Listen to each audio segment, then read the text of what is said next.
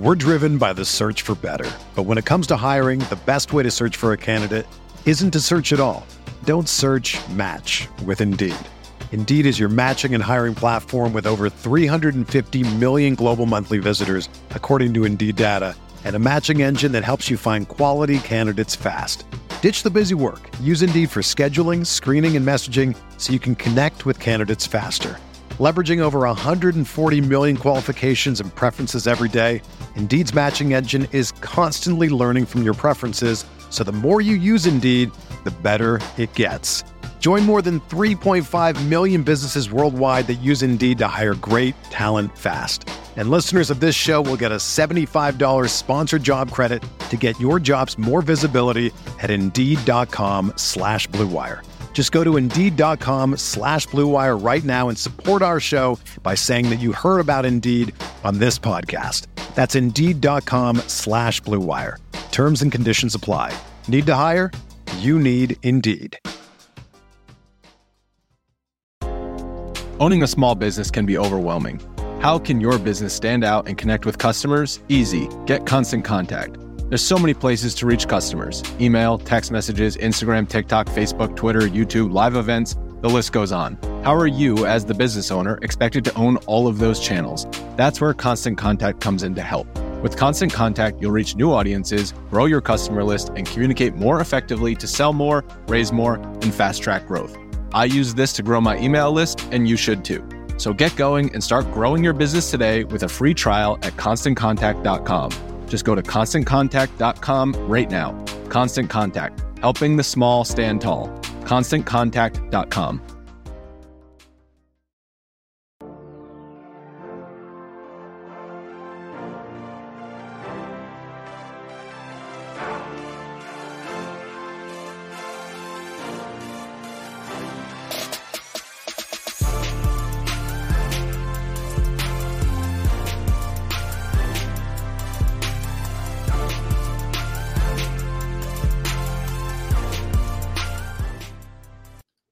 Hey everyone, welcome to the Roto Grinders Morning Grind Podcast. I'm your host, Stevie TPFL. It's Thursday, it's January 25th. It is 2024. We have a 7-game NBA slate that we're going to talk about, and we're going to talk about the 2 NFL games for this weekend, kind of a combined podcast today. Anytime we're talking NFL, we got our good friend Keith Eyster, Eyes 819. Keith, what's happening, my friend? Not too much.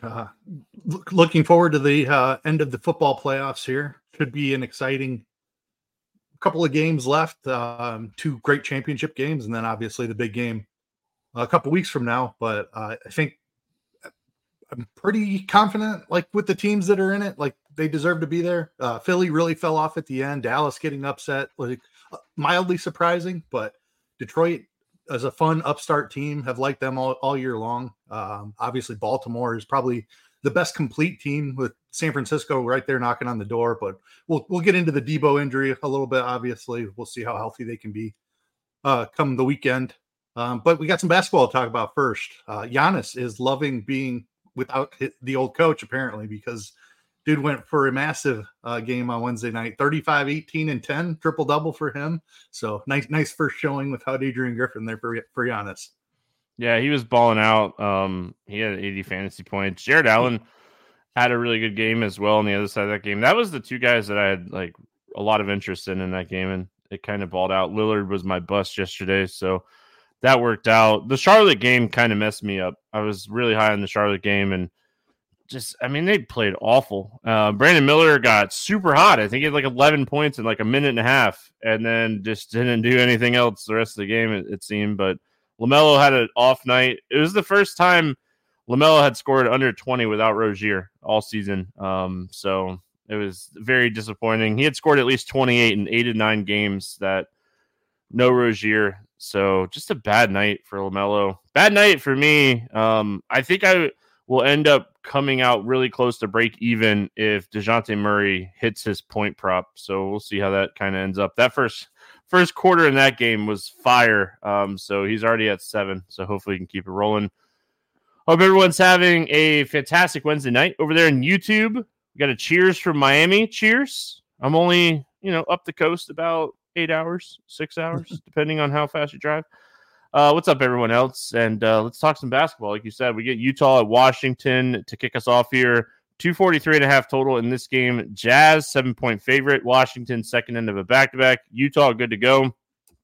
I don't assume anybody from Washington ends up sitting here. If anything, maybe Gafford, with him missing a little bit with the concussion. But I mean, usually concussion, they're back and they're playing, and we don't typically see downtime. So let's start here with the Utah side of this one. What do we like for the Jazz going up against the fast-paced, little defense Washington Wizards?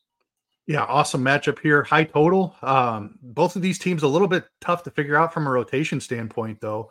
I feel like Utah generally plays the same group of players when the games are competitive, and they've been mostly competitive recently here. They've been much better than they were to start the season, at least.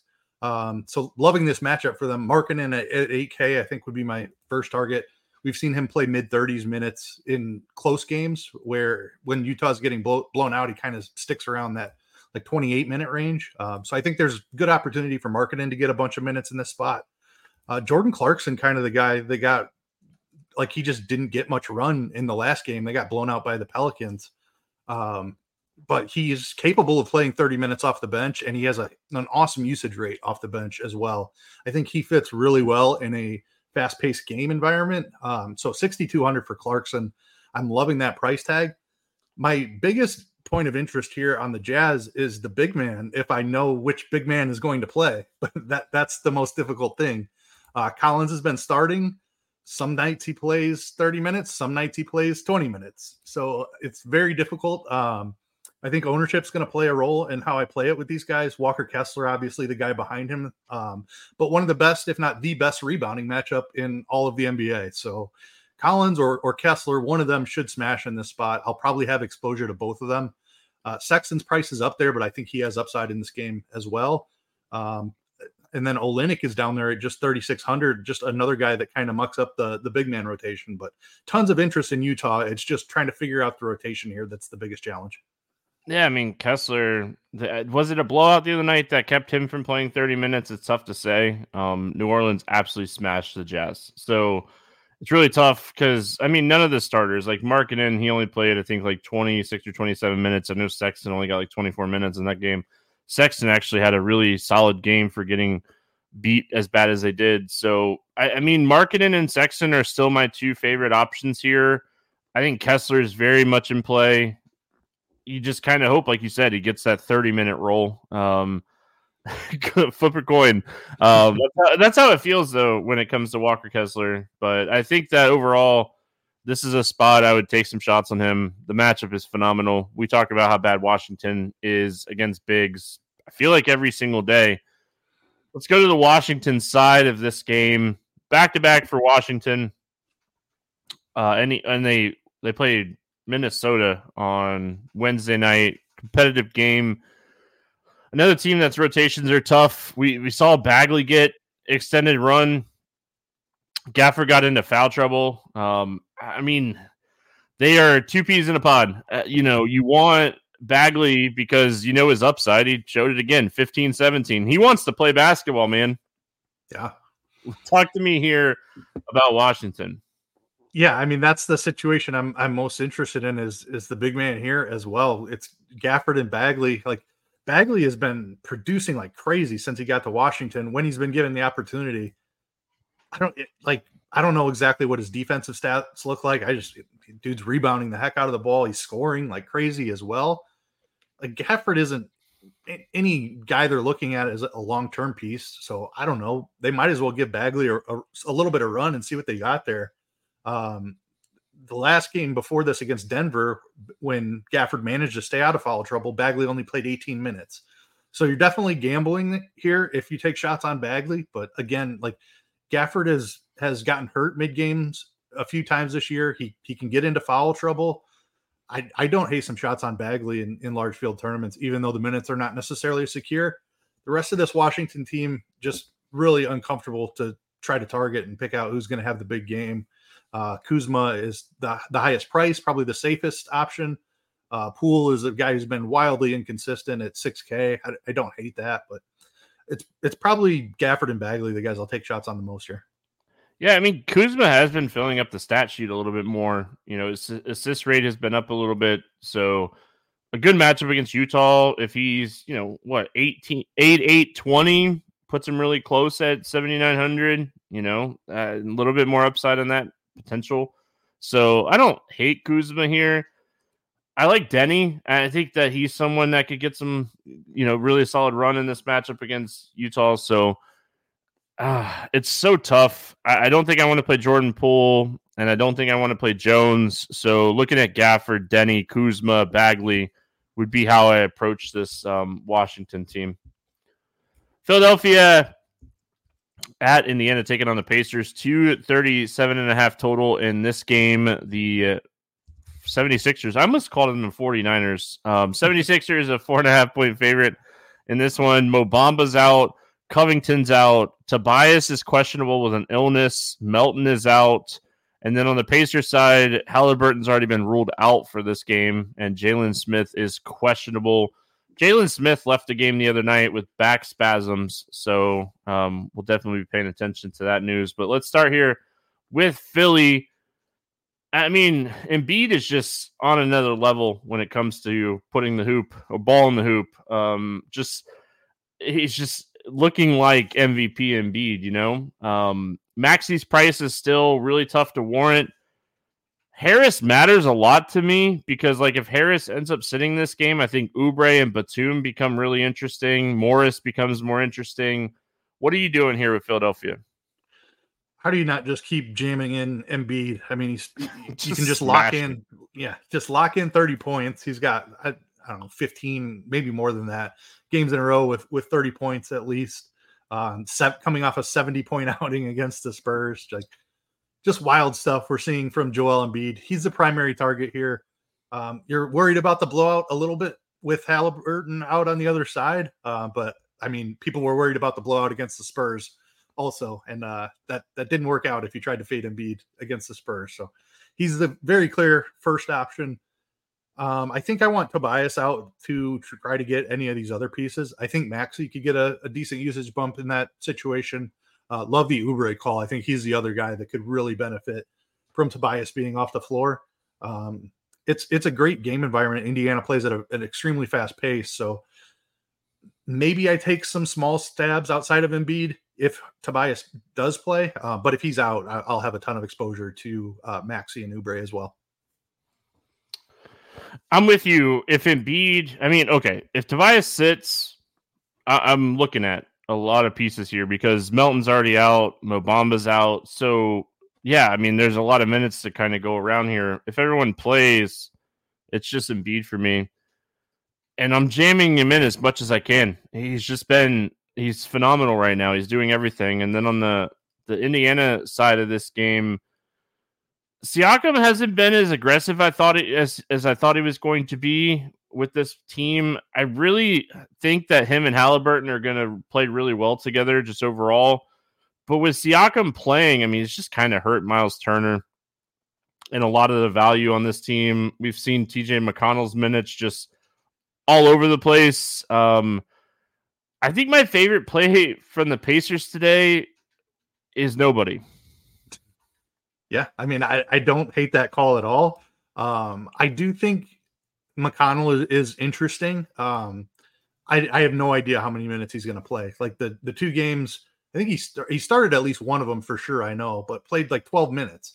That just came out of nowhere. Nembhard has not shown the ability to find a ceiling in any spot. I don't think I'll be chasing that against Philly here.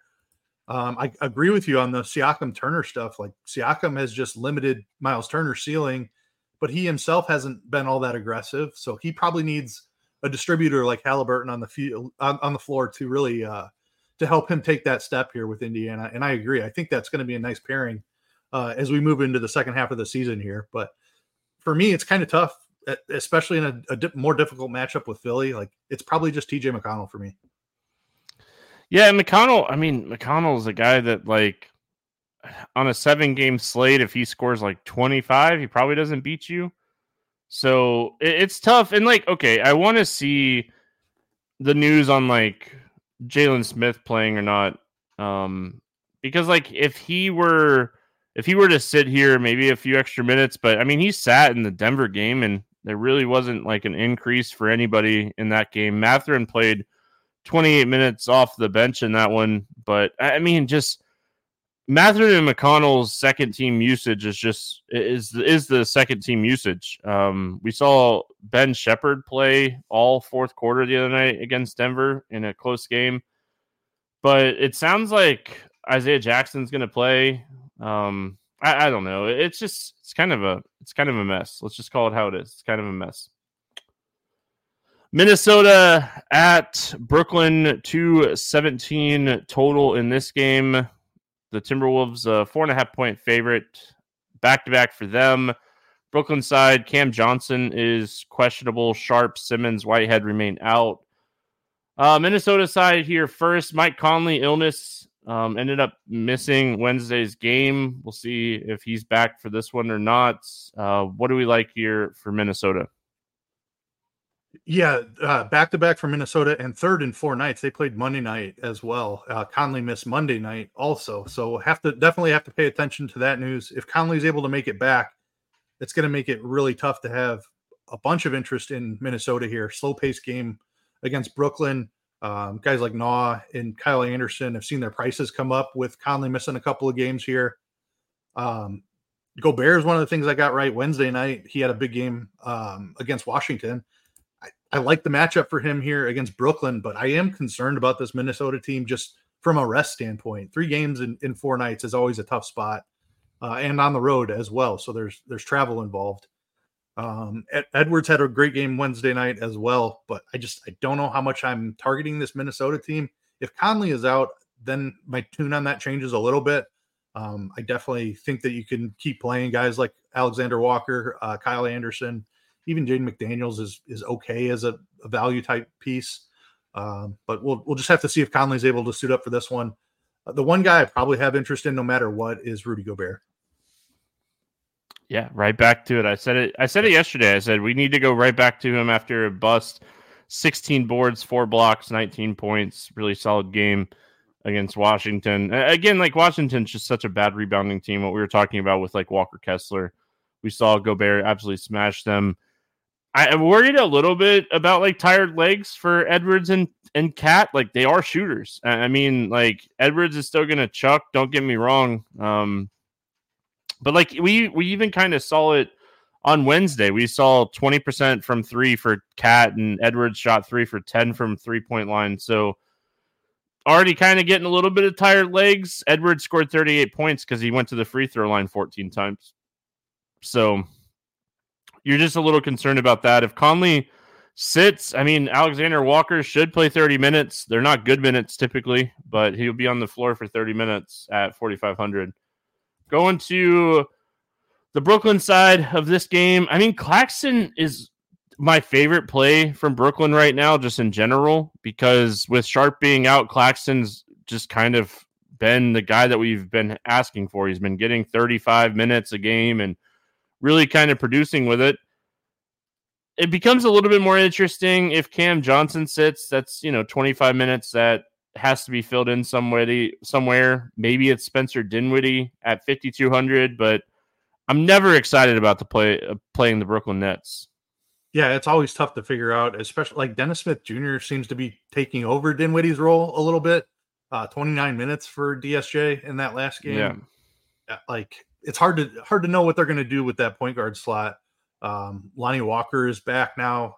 He's not been playing a ton, but when he's out there, he's going to take shots. We know that. So he takes away from usage on the second unit. I think the only real interest here, and it's only mild interest, is Mikal Bridges, and that's just for a ceiling. We saw him smash 55 DK points against a really tough Knicks defense.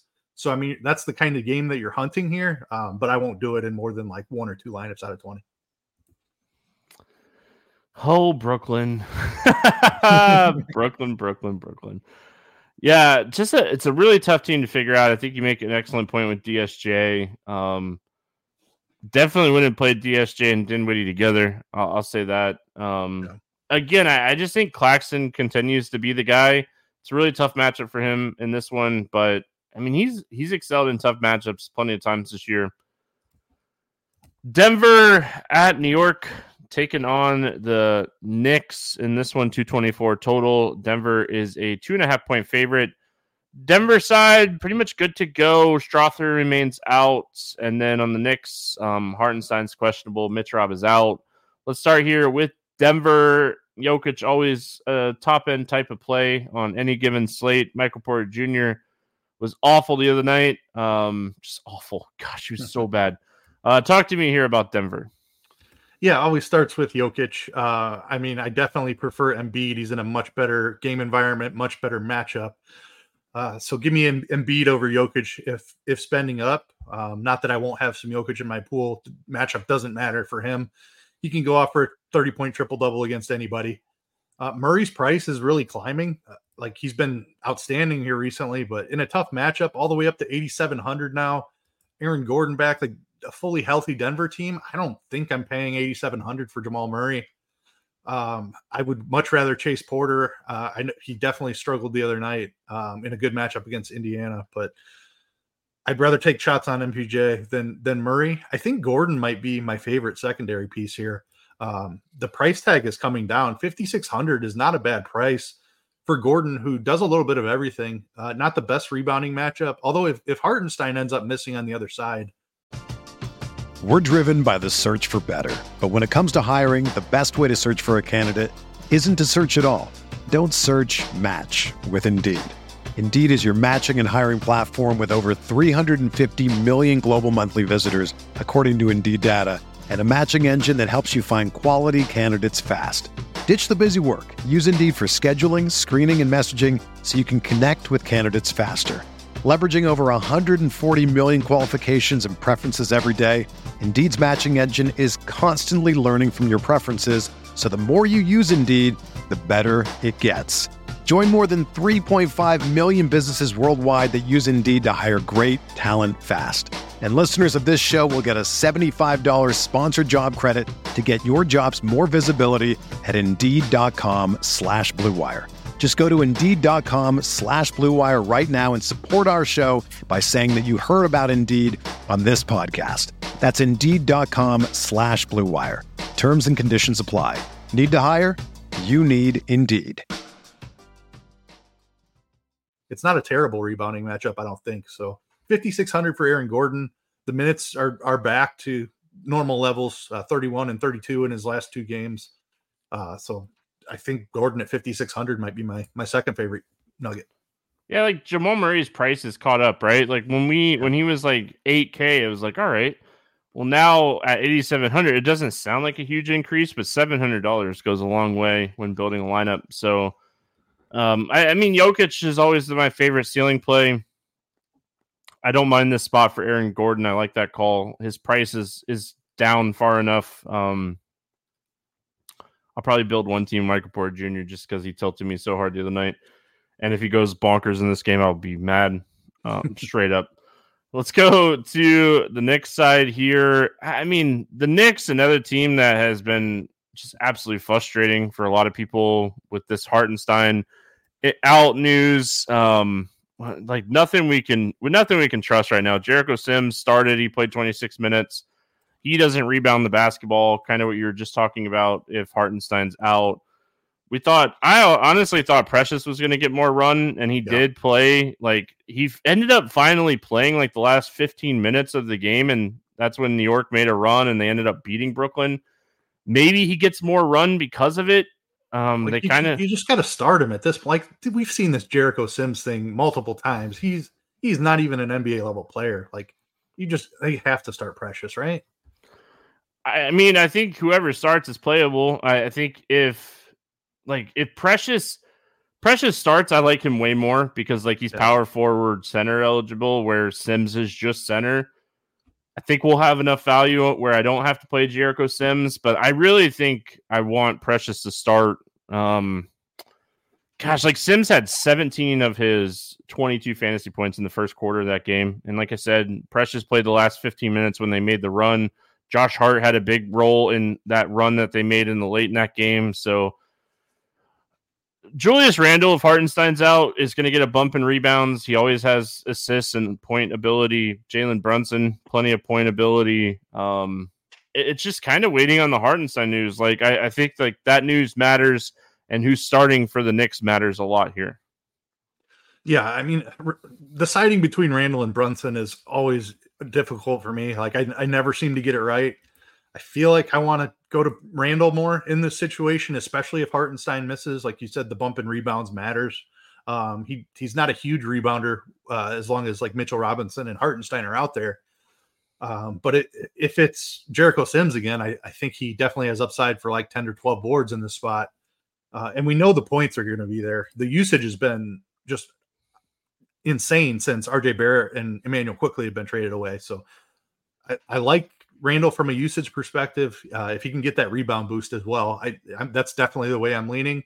Brunson always seems to find a way every now and again. We know he has like 60-point ceiling. So certainly would have a share or two of him as well. And then anything else, it's waiting on that Hartenstein news. Boston at Miami. Let's do it. We got a 225 total here. Celtics, a 7-point favorite in this one. Miami, second end of a back-to-back. Boston, nobody on the injury report for them in this one. Let's go to Boston first. What are your thoughts here when it comes to the Celtics? Fully healthy. Tough matchup against Miami, slow-paced game, but it should be a competitive game, I think, although Miami kind of laid an egg on Wednesday night. So maybe it won't be competitive while they try to figure out how Terry Rozier fits into that rotation. But with Boston healthy, it's just difficult to want to play them unless they have a fantastic matchup. Of course, you can play Tatum for ceiling, Jaylen Brown and Porzingis. Like there's so like the stars. It's hard to figure out which guy's going to go off, and then it's not the best game environment either. I struggle with the Boston side here. Do I spend the extra money and get up to Tatum, or do I hope a guy like Brown or Porzingis goes off for a little bit cheaper? Porzingis has a really tough matchup with Bam on the other side, so I think I lean to Jaylen Brown if I'm picking between the three studs. But again, it's really tough. It's mild interest at best just because of the game environment. And I don't think I'm touching anything else in the game, or on the Boston side at least. Yeah, I mean, Boston side's easy for me. It's Tatum or Brown if you want to pay up, or just they're too healthy. I mean, unless some people get ruled out, it's so hard to play this team right now. Like we've seen Luke Cornett play enough minutes now where he's kind of eating in to the production of Horford and Porzingis on nights where it's just like these guys are priced up now where if you're playing Boston, I think you're just playing Tatum or Brown. And then on the Miami side of this game, we kind of assume that Jaquez doesn't come back for this game. It didn't sound like it. And Kevin Love left the game with illness. I think he only ended up playing like 4 or 5 minutes in that Memphis game on Wednesday. Rozier played off the bench 29 minutes. I'd be shocked if Richardson starts over Rozier on the second and back-to-back. With them giving him almost 30 minutes off the bench, I think we see Terry Rozier slide into the starting lineup and Josh Richardson slide out of the starting lineup for this one. Yeah, I agree. I feel like that was just kind of a way to get him acclimated. Expecting him to step in and run an offense that he just learned in a day or whatever amount of time he had, it wasn't much, is a big ask. So I think that's just kind of the route they were taking, and Rozier does jump in there. I don't think they traded for him to run the second unit. So I definitely expect him to start at the point alongside Hero in this spot. The other spot that's up for grab for a starter with Jaquez out, we saw Hayward Highsmith jump into. If Love is banged up as well, Highsmith could be out there for quite a few minutes. He's only 3,500. So if looking for value, he played, let me see, I just had that. I lost it. Highsmith played 24 minutes in that game.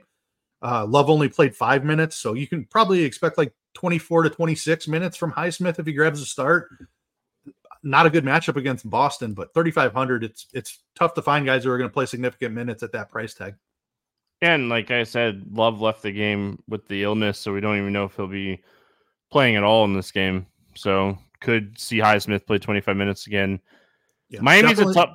No, go ahead. Hero and Butler are like off my list completely. Like I think Rozier, I talked about this a little bit on Crunch Time. Like Rozier could help Bam. He's just a better playmaker than Kyle Lowry. So I could see like pick and roll stuff with Bam being a little bit better.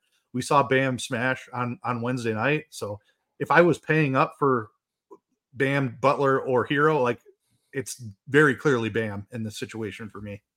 I will say I was on salary tags on Lineup HQ Wednesday. That's what I do on Wednesdays. And I don't know. I don't have pricing up in front of me, but Caleb Martin was really cheap on FanDuel on Wednesday. So check that. He might be cheap over there again. His role, I don't think is going to change. I think he's going to get a lot of usage on that second unit. And I think the usage goes up if Rozier ends up starting. So I don't think I want to play Caleb Martin at 4,900 on DraftKings, but if he's cheap on FanDuel again, I think you could take some shots over there on him. All right, we got Sacramento at Golden State. Warriors, second end of a back-to-back, 240.5 total here. Kings, a 1.5 point favorite. Nobody on the injury report here for the Kings. Let's go to Sacramento first. Golden State running up and down the court here against the Hawks on Wednesday. That game, 59-66 with a minute and a half to go in the second quarter. We knew that was going to be a fast-paced game. Any concern about that here on Golden State, and anybody we want to take advantage of here on Sacramento? Yeah, I mean, Golden State's not a young team, so that definitely has to factor in here. This should be a really fast-paced game as well. Like Sacramento plays at a decent clip. On the Sacramento side, like De'Aaron Fox has just been awful, like way too often for me to want to play him.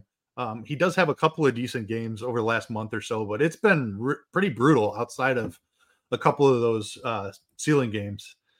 I don't think I'm paying $9K for De'Aaron Fox in this spot. I would much rather find an extra 900 and get up to Sabonis. Malik Monk, I think, would be my second target here. Just has so much usage off the bench. Minutes are never quite what you want him to be, but if he gets hot, we've seen him play upwards of 30 before. I think that's probably about it on the Sacramento side. Like Kevin Huerter's been bouncing all over the place minutes wise.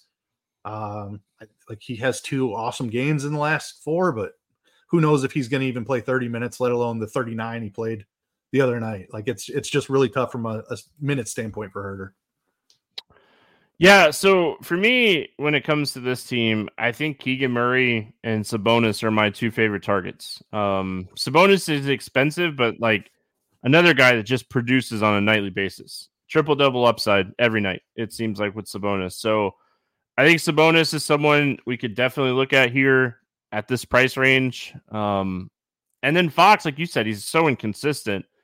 Yeah, his ceiling is nice, but I mean, when's the last time Fox really had a ceiling game? I'm not talking like a 50-point game.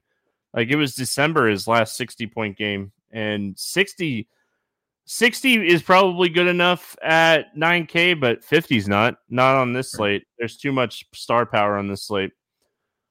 Golden State side, I mean, we talk about it all the time. One of the best things the Kings do for DFS is allow 3-pointers.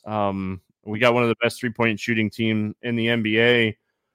I mean, I don't like playing Curry. He's averaging 30 points in 3 outings against this team this season. We've seen Clay average about 17 points and 30 fantasy points.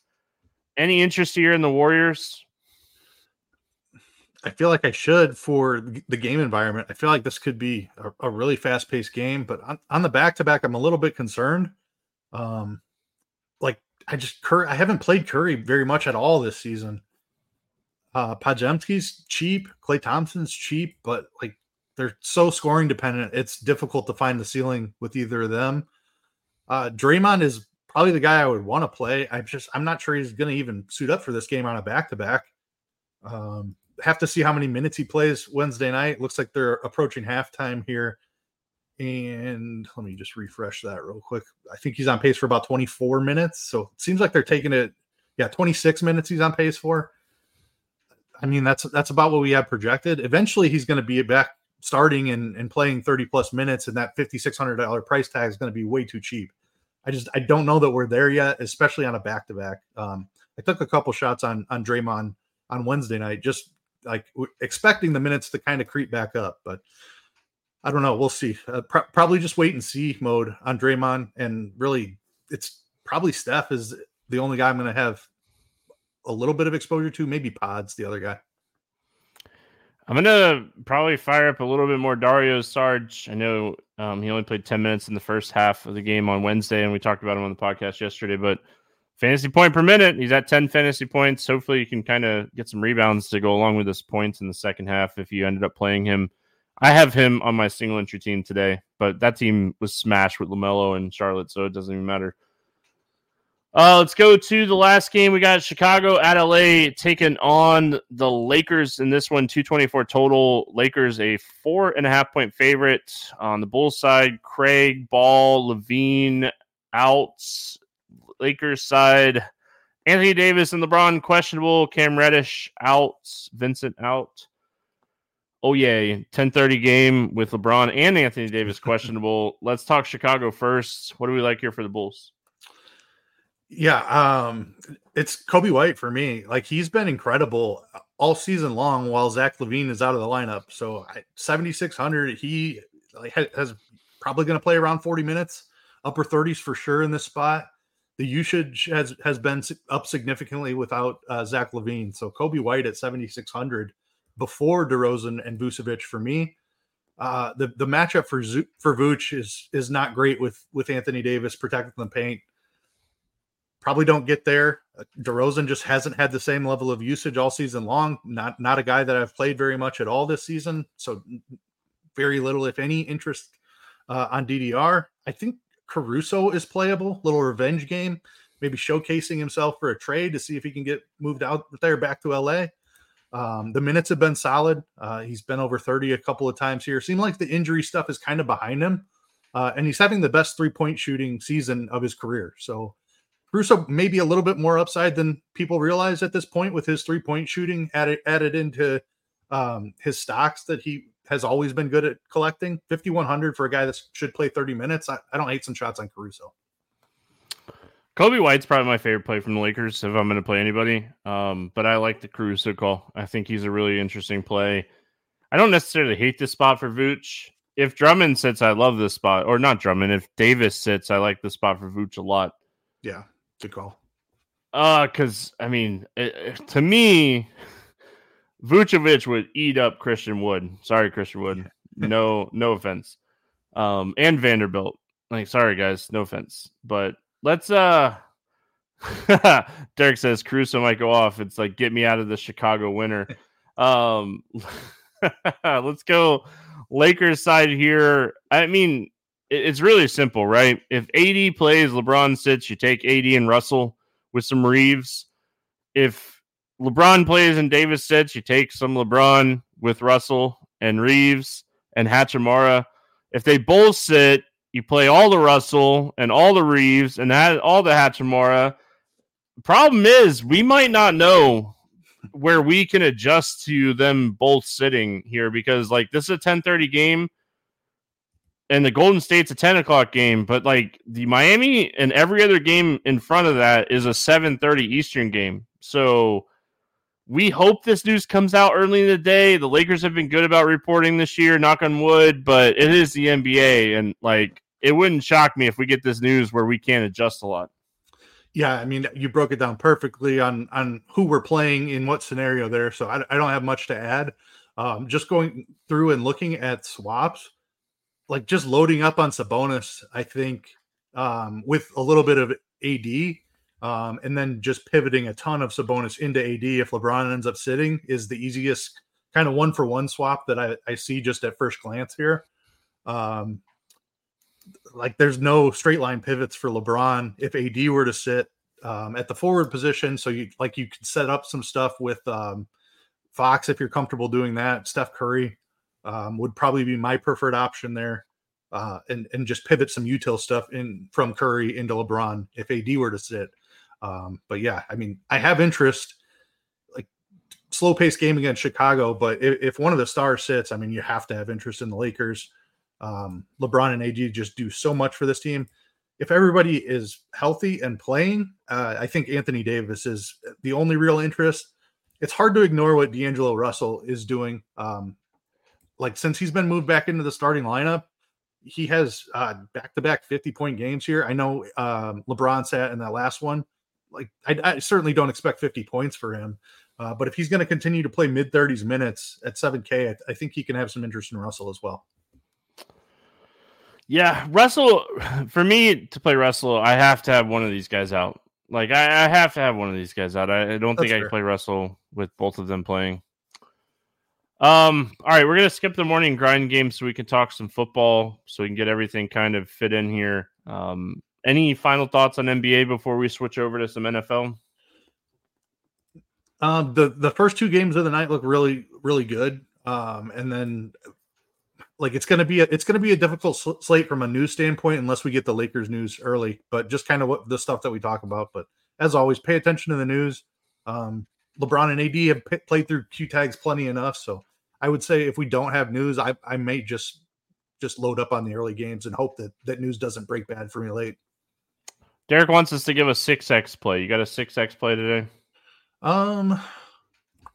Yeah, we just talked about Kobe White. Like, I think his ceiling with no Zach LaVine is tremendous.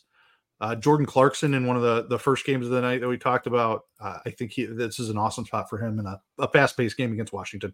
Yeah, mine was going to be Sexton. I absolutely love Colin Sexton. I think Colin Sexton's way, way too cheap for this matchup. So been producing over 38 fantasy points in 5 straight and 6,600. So if you're looking for a 6X play, I really like Sexton. I don't hate the Clarkson call, but Clarkson's so closely priced to Sexton now. I do prefer Sexton over him. All right, let's talk some football. Yeah, football. I'm excited for this weekend. I know you're probably excited as well. Just 2 really phenomenal football games. We'll see what the weather kind of does here in this Baltimore game. That could kind of put a hamper, something to definitely watch because it would make a difference. But a little bit of rain and 10-mile-an-hour winds doesn't bother me. We're going to have great wind or great weather in San Francisco for this game. Let's talk football. We start with Kansas City at Baltimore, 44.5 total in this one. Baltimore is a 3-point favorite. Let's start with the Chiefs. Nobody said they could do it, and they did it. They went into Buffalo, and I don't know if it was them doing it or Josh Allen. Josh Allen played great. Okay, I'm not even going to hate on Josh Allen because I think Josh Allen played great. He had a really good game. Just a bunch of stuff, man. But let's talk Chiefs. We kind of saw Travis Kelce get back in the end zone twice. That was good to see.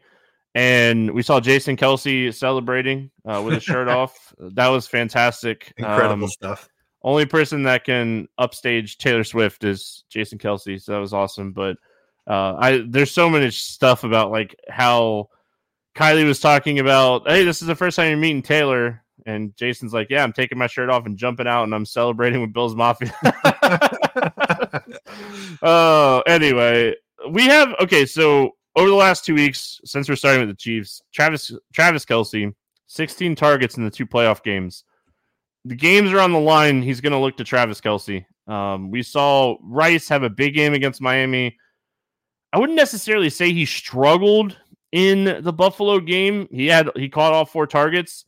We saw a lot more like MVS get involved in that game. He had 4 targets. It was the first time since week 14 against Buffalo that MVS. I still think it's Rice, Kelce, Pacheco here. Watch the Pacheco news. I assume that he is going to play, and it's just kind of a toe injury. What are your thoughts here on Kansas City? Yeah, it's Rice and Kelce for me first. Pacheco being banged up is a little concerning, but the matchup is even more concerning. This Baltimore defense is no joke. I think the Chiefs throw it a ton in this spot. We've seen them be really pass heavy in the past. They've gotten away from that a little bit this year, but it's mostly because their wide receivers aren't very good. And Kelce was seemingly lost a step. But with Kelce back in the fold, looking really good the last 2 weeks, Rashee Rice doing his thing, I think they're going to throw it a ton in this spot against Baltimore. So I'm down a little bit on Pacheco, and that's assuming that he's going to be one of the higher owned running backs on the slate. I think he's probably second behind McCaffrey. I probably end up underweight on Pacheco. It's Rice and it's Kelce for me. I still don't think I'm taking shots on these cheap Kansas City wide receivers. Like it just hasn't worked out for them all season long. One of them probably gets there, but just throw the names in a hat and pick one out. and hope you get lucky if that's the route that you want to go. It's Rice and Kelce. That's about it. Yeah, but there's like reports that Tony is good to go. I don't think Sky Moore returns. He wasn't practicing still on Wednesday, so earlier today. It's Rice and Kelce. I don't hate Patrick Mahomes in this spot, but again, like we've talked about it so much recently, like Patrick Mahomes has not had a ceiling game since week 7, and he's only had one game over 30 fantasy points this year. I think you could play his pieces and play Lamar on the other side of this game. I think Lamar has one of the highest ceilings of any quarterback. He probably has the highest ceiling of any quarterback this week. So let's go to the Baltimore side. We talked up Mark Andrews so much last week, ended up sitting again, but expected back now. Like we now are getting the expected back. Lamar Jackson ran for 100 yards. He threw for 150. He ran 2 touchdowns in. He threw 2 touchdowns in. He's in that territory for me on a 4-game or a 4-team slate, 2-game slate, where it's plug in Lamar and it's plug in McCaffrey, and then I'm going to build. Yeah, I don't hate that call. As far as ceiling goes, at their respective positions, they're in a different tier than everybody else. I think that's pretty obvious. I love the Lamar with KC pass catchers call because Lamar does have that ability to run for 2 touchdowns, or even Lamar with one of his pass catchers and 2 Chiefs players like that. I love building like that. I think that's a great call. Andrews is the guy, right? We talked about it all last week. Didn't end up suiting up. Likely had a decent role again, obviously without Andrews, but Andrews is going to step right back into that role as the lead guy in this offense, assuming that he is, anywhere near healthy. And he didn't test it. Like, it's not like last week he tried it and couldn't go. So I think they're making sure that he's good to go. As long as he's active, I fully expect him to be out there on the field a ton. And even if he's not like playing 80% of the snaps, the snaps that he is out there on the field, the ball's going his direction. So Mark Andrews is one of my favorite plays on the entire slate. I do think that dings Flowers slightly. I talked about that a little bit last week. So I have some reservations about Flowers. The $5,800 price tag is kind of nice. So I could see him getting there. I don't know. Like the pass catchers for Lamar are why I like playing Chiefs guys on the other side, because it's just hard to figure out like when Aguilar catches that random touchdown or when Odell is going to pick up 5 or 6 targets. Like it's a little bit convoluted at the wide receiver position for Baltimore outside of Zay Flowers. We know Flowers is going to be out there. He's going to get his targets. I just think that Andrews being on the field like hurts his touchdown equity and hurts his upside for like 10 to 12 targets. But Andrews is a very clear click for me. Can mess around with the Baltimore wide receivers a little bit. Flowers is obviously the best. Yeah, like Beckham's projecting for a lot of ownership right now for a 2-game slate. So I'm perfectly okay with being underweight on him. I think if I was going to play a cheap wide receiver here, it'd be Aguilar. They have special plays in the red zone for him. Love it. Where he gets way more involved. Hey, it's Kaylee Cuoco for Priceline. Ready to go to your happy place for a happy price? Well, why didn't you say so? Just download the Priceline app right now and save up to 60% on hotels. So whether it's Cousin Kevin's Kazoo Concert in Kansas City, go Kevin, or Becky's Bachelorette Bash in Bermuda, you never have to miss a trip ever again. So download the Priceline app today. Your savings are waiting. Go to your happy place for a happy price. Go to your happy price, Priceline. 3,800. I don't hate it. My favorite pairing with him is going to be Andrews. I love Lamar. Going to be pairing him a lot with the Kansas City side. And just really quick, I think we should mention this just in general. I love tight end in the flex on this slate. I think the tight end, like I don't have a favorite of the 4. I think all 4 of them are fantastic. Especially if Debo ends up sitting, like all 4 tight ends are fantastic. So when you're comparing on this slate, when you're comparing like where these tight ends are priced compared to like some of the players around them, like Kittle, Edwards is more expensive than Kittle on DraftKings. Like, okay, like, so I think it's a very good 2 tight end week. I just wanted to bring that up in general because all 4 of these guys could score multiple touchdowns and it wouldn't shock me. Yeah, I think that's an awesome call. I played quite a bit of that last weekend. And it worked out with several guys. Like we generally say, try to avoid that in especially large field tournaments because it caps your ceiling. Well, not with these 4 guys. Like you said, all 4 of them have the upside for 2 touchdowns and 100+ yards. So these are 4 of the highest upside tight ends that there are.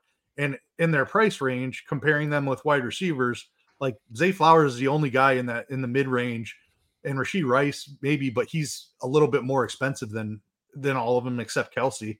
Like there's not a ton of upside at wide receiver in the mid range. So unless you can get up to Amon-Ra, then maybe Ayuk and Rice, but you can save a little bit of money by going down to tight end. So I think that's an excellent point by you.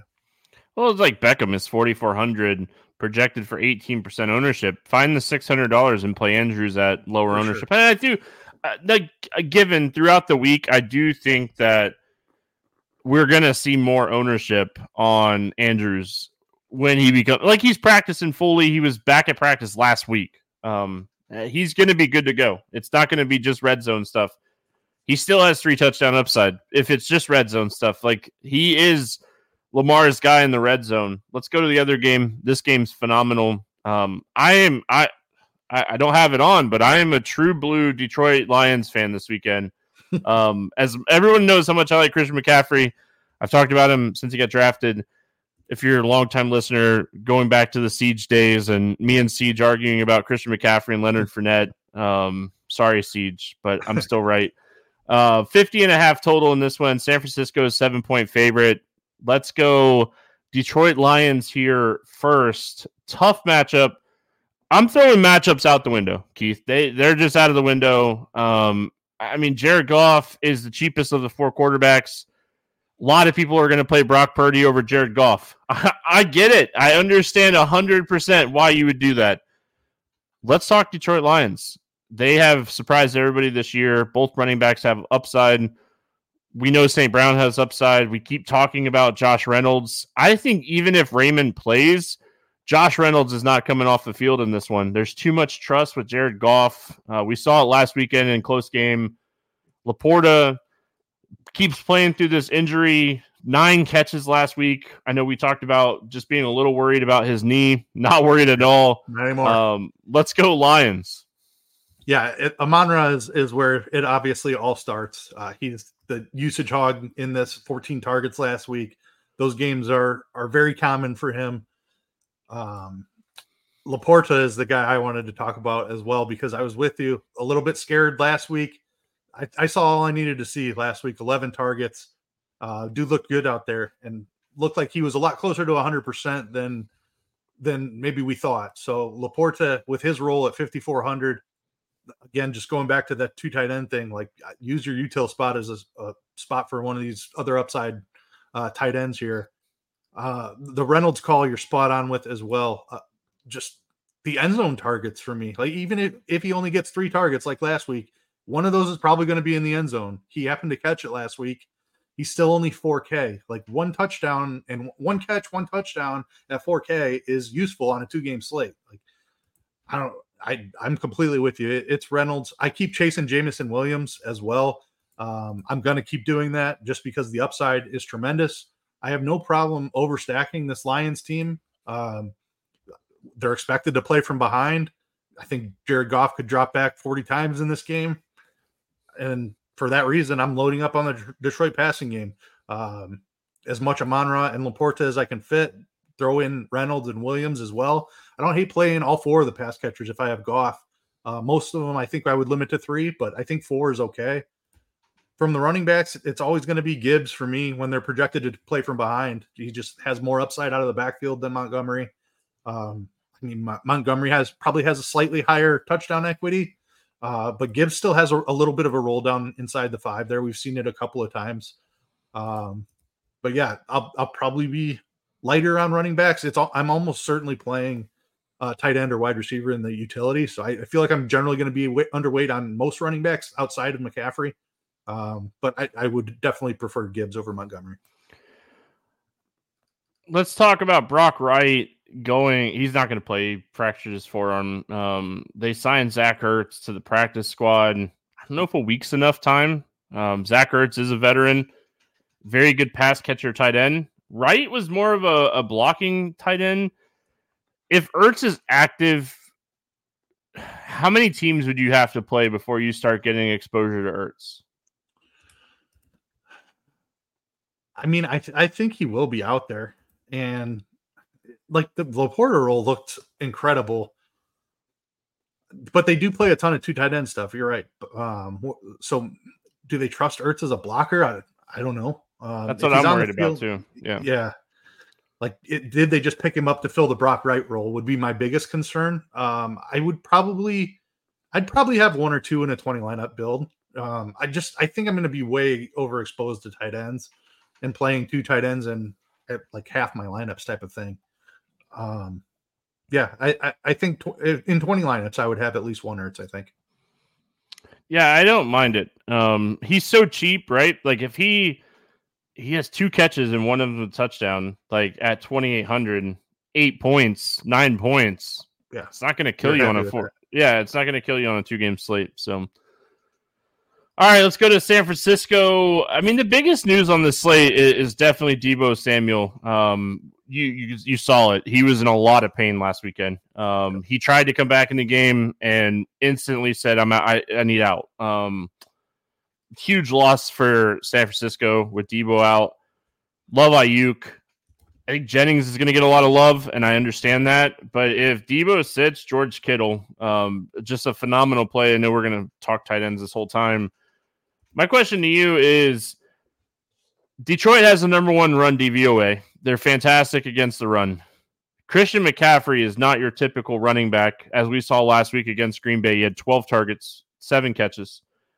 What are we doing with Christian McCaffrey? He should be the highest owned player on the slate. If he's not, it's silly. What are we doing with CMC here?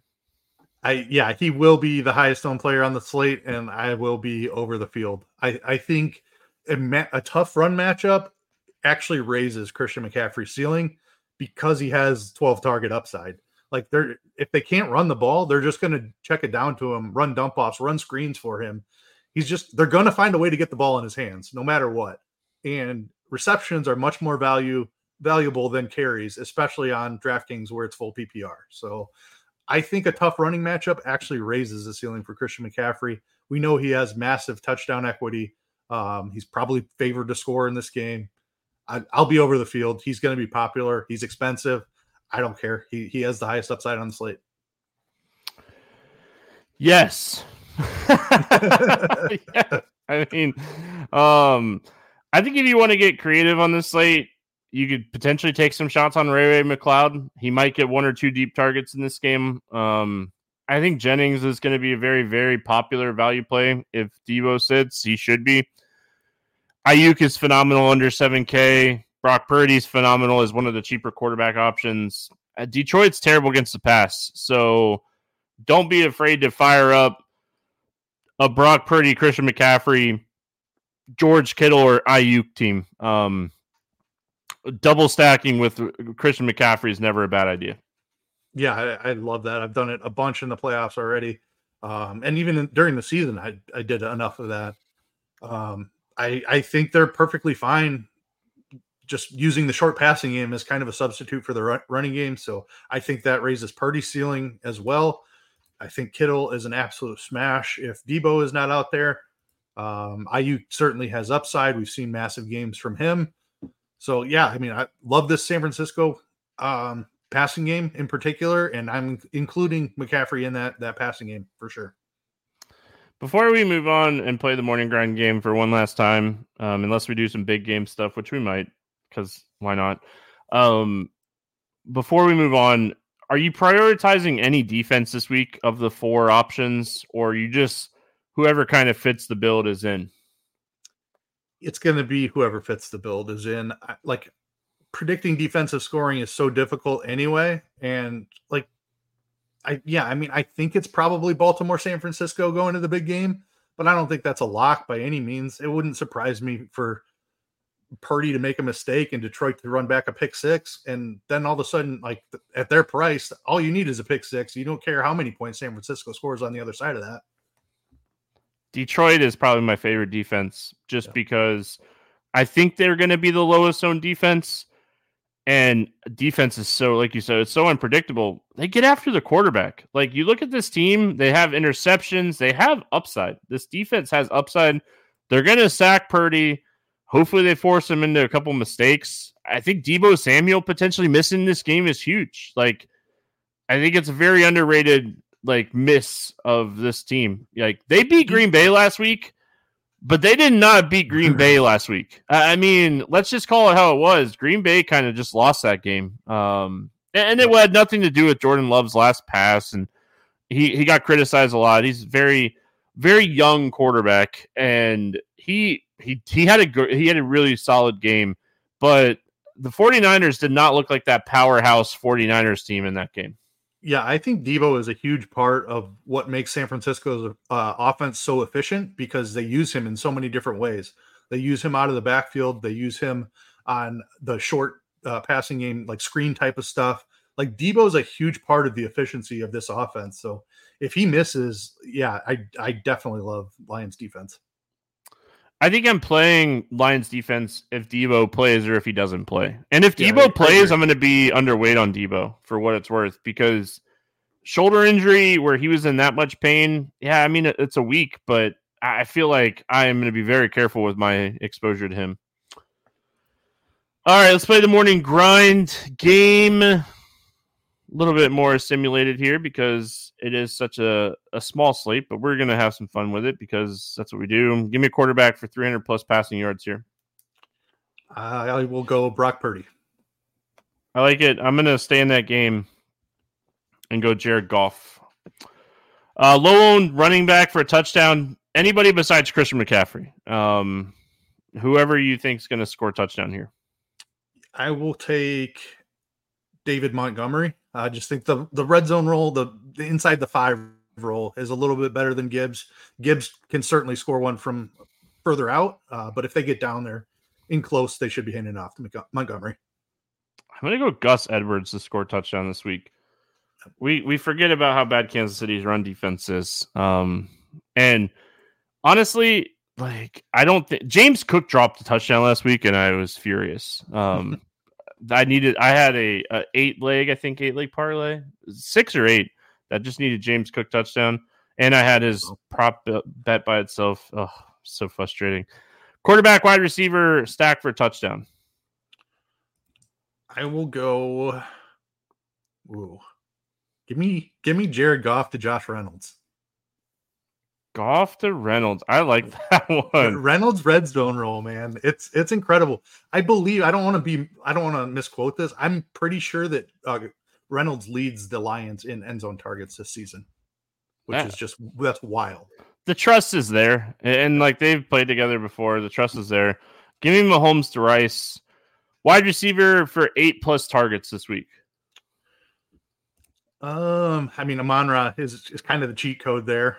I don't love anybody else to do it, honestly. I mean, I have a second favorite. I'm gonna go Amon-Ra though. Yeah, I'm gonna go Ayuk. Gosh, I want to say Rice. I think Rice is gonna have a big game.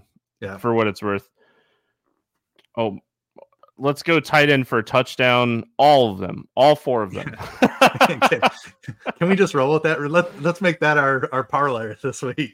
I might fire that up. All 4 stud tight ends. Oh, hold on, that's got to be a big number. Oh, I'm trying to pull it up. Let's see what it is. I'll look it up. But do you have a specific tight end you like? We can't do that, can we? Because you'd have to. Oh yeah, same game. Yeah, you'd have to pick one from each game. And round robin the 2-leggers. Yeah. Yeah. Let's see here. I mean, I think Kelsey has the best chance of any of them to score. I don't know. I have a feeling Andrews is finding the end zone though too. Mark Andrews is plus 250 to score an anytime touchdown this week. Laporta is plus 170. And Kittle is plus 120. So the best value you're getting on a tight end to score a touchdown is Andrews. And I think he has just as much. Yeah, I don't mind Andrews. I'm going to go Kittle with my actual answer, but I mean, I like all of them, just in general here. All right, moving on. Defense for 10+ points. I mean, the Lions, I think it's certainly going to be my highest own, but we talked about a lot of good points there. Their pass rush is incredible.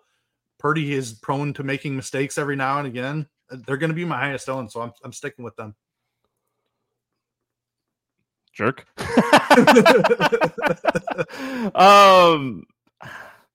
I think Baltimore is going to get a lot of love this week defensively. Give me the Chiefs.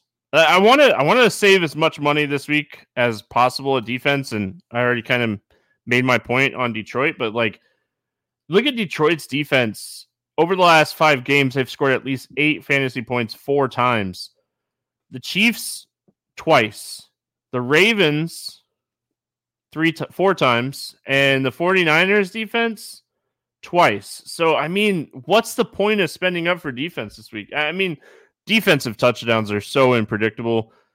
It's just, I mean, so many freak things happen for defensive touchdowns. So, I don't know. I want to spend down as much as possible. Any against the spread or money line bet that you like this week? No, like if I was picking a side, it'd probably be the 2 favorites. Let's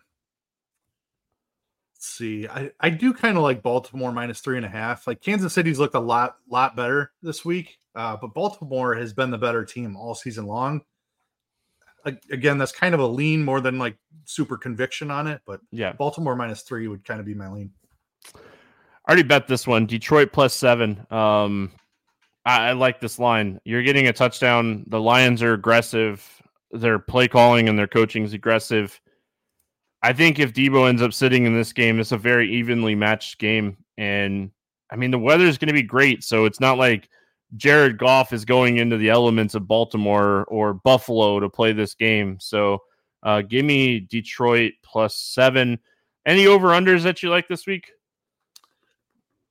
No, I mean, nothing that's definitely conviction. Do you think the total in the Baltimore game's too low? Like, I was looking at this and like earlier today, I was debating on betting this earlier today, and I'm still kind of waiting to decide if I wanted to bet this or not. But like 44.5 seems low for this game. Like, Lamar's upside has been so incredible, and like Baltimore has scored over 30 points in 4 of their last 5 games alone. Like, I feel like this total's too low.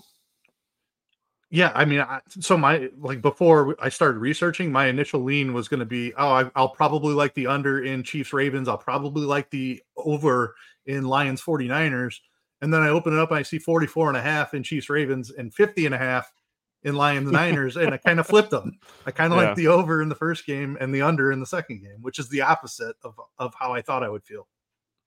Yeah, just again, I'm still debating on if I want to bet this or not, but I mean, I kind of like it. You know what, Keith? I'm gonna fire a little parlay. We're gonna do a little on-air morning grind parlay. I'm gonna take Detroit +7, and I'm gonna take the over in the Chiefs game. So I like it. Fire it up. All right.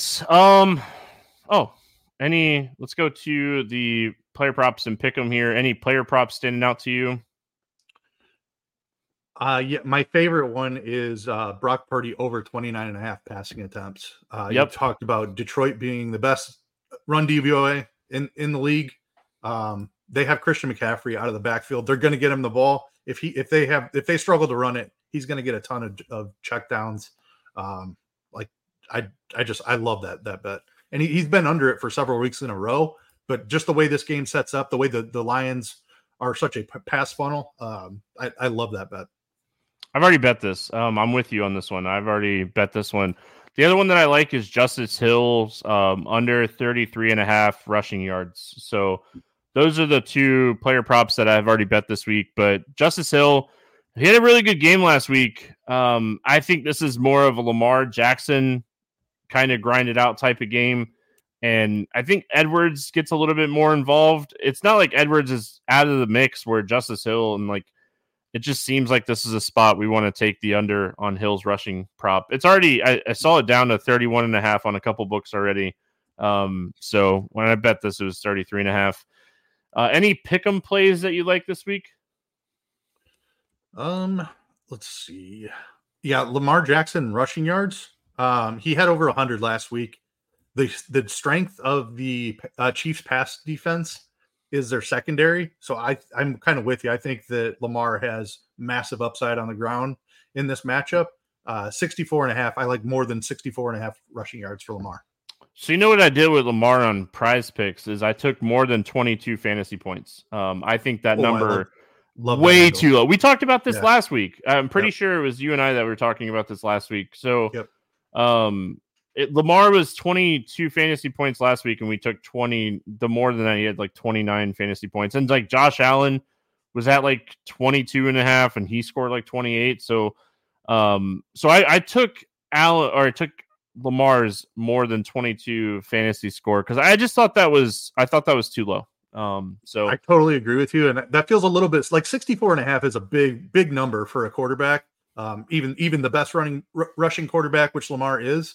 But you bet the fantasy score and you get the touchdown upside as well. So I do love that angle. Good call. For what it's worth, too, if I know I mentioned this on the basketball podcast yesterday, but for those that may have not heard this, Christian McCaffrey has a pretty much free bonus play type of play on Prize Picks where more than half a rushing yard, take advantage of that and make it like a 5-pick play. Now, then you're trying to get 4 out of the 5, right? Because you're going to get McCaffrey. The other one that I really like on Prize Picks, because we talked about Lamar, but I really like Jared Goff's fantasy score as well. It's sitting at 17. This seems low. He's going to be throwing the ball a ton in this game. They're going to be playing from behind, is what it sounds like.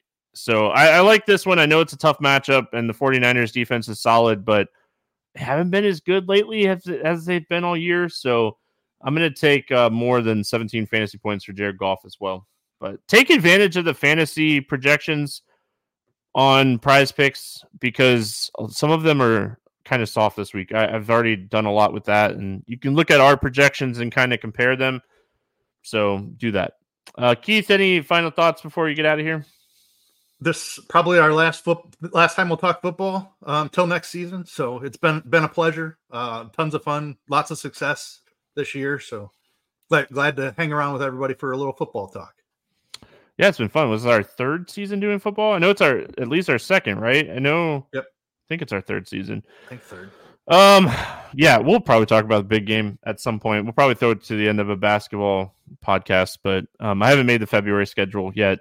February schedule has already given me gray hair, Daytona 500 and NASCAR coming back. So appreciate everyone hanging out with us for football this season. It's been a ton of fun. I'm hoping, and I know this is probably not going to happen, but I'm hoping Chiefs-Lions. I think that would be a fantastic Super Bowl with a lot of scoring, a lot of fireworks, but wouldn't be shocked. I really want the Lions. I want the Lions. I don't care. Yeah, the fun team. They just have a bunch of great playmakers. Like St. Brown is awesome. Laporta is awesome. Gibbs is awesome. Like it's a fun team to root for. And it's a young team, up and coming. Like I'm with you. I want to see the Lions in there too. And I'm a Bears fan. Jared Goff is very underrated this year. Like he got kicked to the curb, and he's played really good this year. So appreciate everyone hanging out with us. We're back tomorrow, Friday, talking NBA. Good luck, everyone. We'll see you then.